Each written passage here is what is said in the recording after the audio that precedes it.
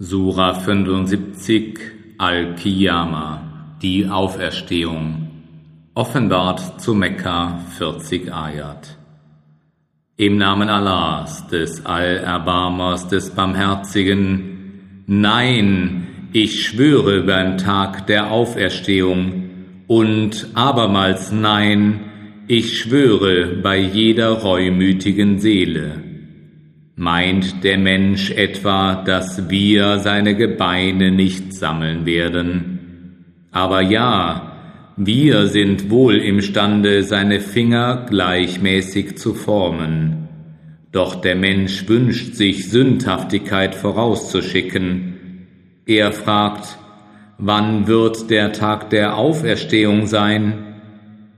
Dann, wenn das Auge geblendet ist, und der Mond sich verfinstert und die Sonne und der Mond miteinander vereinigt werden. An jenem Tage wird der Mensch sagen, wohin könnte ich nun fliehen? Nein, es gibt keine Zuflucht. Nur bei deinem Herrn wird an jenem Tage die Endstation sein. Verkündet wird dem Menschen an jenem Tage, was er vorausgeschickt und was er zurückgelassen hat. Nein, der Mensch ist Zeuge gegen sich selber, auch wenn er seine Entschuldigungen vorbringt. Bewege deine Zunge nicht mit ihm, dem Koran, um dich damit zu übereilen. Uns obliegt seine Sammlung und seine Verlesung. Darum folge seiner Verlesung, wenn wir ihn verlesen lassen, dann obliegt uns, seine Bedeutung darzulegen. Nein, ihr aber liebt das Weltliche und vernachlässigt das Jenseits. An jenem Tage wird es strahlende Gesichter geben, die zu ihrem Herrn schauen. Und manche Gesichter werden an jenem Tage gramvoll sein. Denn sie ahnen, dass ihnen bald darauf ein schreckliches Unglück widerfahren soll. Ja, wenn die Seele eines Sterbenden bis zum Schlüsselbein emporsteigt und gesprochen wird, wer kann die Zauberformel sprechen, um sie zu retten?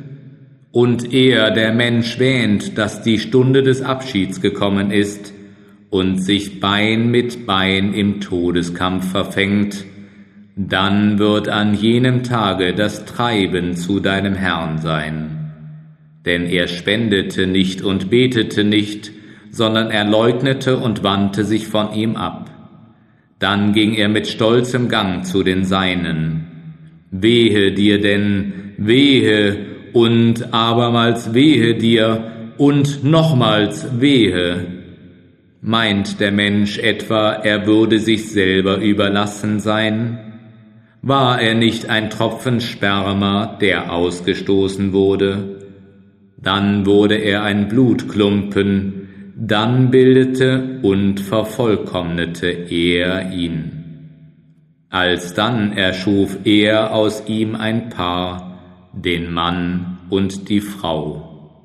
Ist er denn nicht imstande, die Toten ins Leben zu rufen?